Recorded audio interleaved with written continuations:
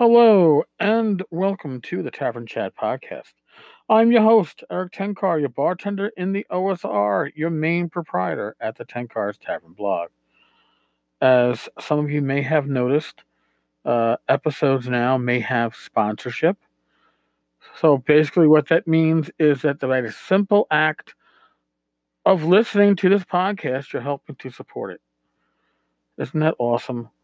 What could be simpler than that? Listen to the podcast and you support it. You support all things tavern.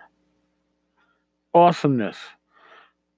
Quick reminder, today is the last day of November, which means tomorrow is December 1st, which means OSR Christmas is going to be launching for 2018. If you go to the Tenkar's Tavern blog at tenkarstavern.com, you will see a list of gifters, publishers, writers, others that are gifting to the community. You know what? There's more. Yes, we've got more. It's a very generous community that we are a part of, and I can't thank you all. Easiest way to enter is go to Tenkar's Tavern. Pretty much just go daily. Drop in, see if there's a new post up there giving away more stuff for OSR Christmas. Leave a comment, and you're in the mix. You know, we're going to be picking random people. You're going to get free shit. There's nothing. Listen, free shit is great. Free OSR shit is even better. Really good free shit that's OSR, priceless. It's like one of those, like, what's it? Citibank commercials, Chase commercials, whoever did those commercials. It's like that shit, just better because it doesn't cost you anything. So, we got that out of the way. I wanted to talk briefly about languages in D&D, OSR games, and really what I touch on is I'm going to touch on the common tongue today. I'm going to touch on alignment tongues or alignment languages probably later, but I want to address the common tongue because as the game is played, generally speaking, common is assumed that every race that is, I don't know, demi-human, human, doesn't matter what country, doesn't matter what continent, generally speaking, they all have fluency in the, quote, common tongue. And then you have racial languages, but you don't have a racial languages for humans. Now, look at our world. Look at Europe, okay? Look at Europe. How many languages are spoken in a continent that is, I think, smaller in space than the United States, which, most of North America, Canada, USA speaks English. Mexico obviously speaks Spanish. South America, it's almost all Spanish speaking, Brazil being the primary exception. But look at Europe. And if you include languages that are dying but not dead, but we got English, French, German, Italian, right? Those are your main languages. Polish, Russian, Ukrainian, right? Romanian, it's one of the Romance languages.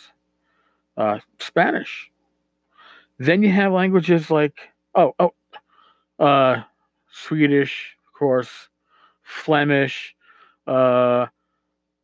Gaelic, Welsh, and there are others. They're so easy to forget because there are so many of them. So, is there a common tongue for Europe? Yeah, there is a common tongue for Europe. It's called English.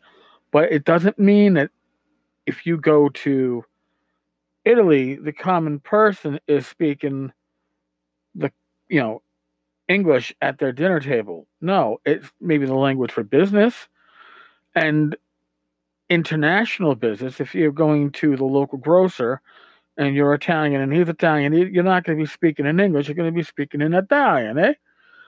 So why is it that we default to this common tongue idea that the almost like the arrogance that English is spoken everywhere?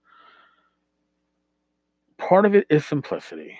You're trying to make it that when your players travel to different areas that there's a common tongue. But and I don't have a problem with that.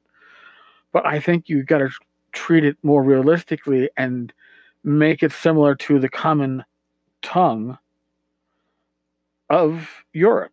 If English is the language of business for Europe, that's fine.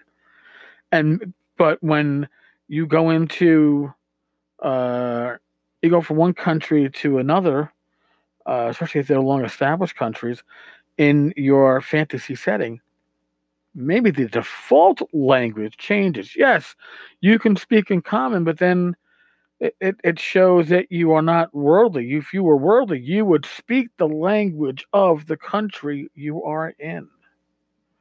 Now, I can say this because I can't speak any language besides English.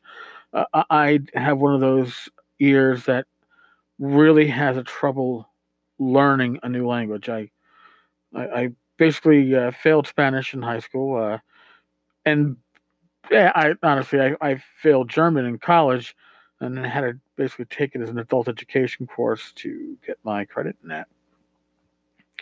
So I'm a bad example. I'm an example of the obnoxious American who would go overseas and ask everybody to speak English. Excuse me, but it doesn't have to be that way in your fantasy settings. When your players go to a dwarven enclave, they are not going to be speaking common among themselves. They're going to be speaking dwarvish. And maybe it'll be like those stories that we often hear about the French, who, if you try to talk to them in English, pretend they don't understand the words you are saying when you're in French, or even worse, Quebec. Uh, but that's realistic, though. Why can't you add a?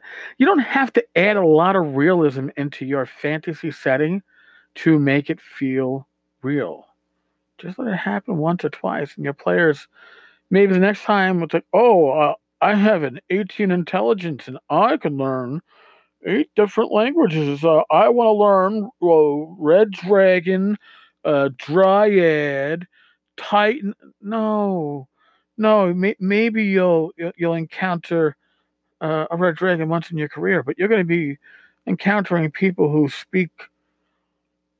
I don't know, maybe Flemish or whatever the country next to where your starting area, maybe they speak it.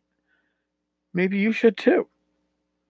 Now, here's another thing to think about. If your character doesn't have the capacity to learn another language, they have a subpar intelligence score, maybe they speak their native tongue fairly well, but maybe they speak common really bad.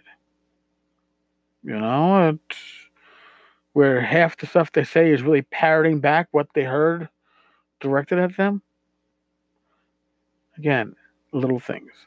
You, I'm not saying going overboard with it. Language is just one of the aspects of gaming, but a little bit can certainly make for interesting play. Just throwing that out there.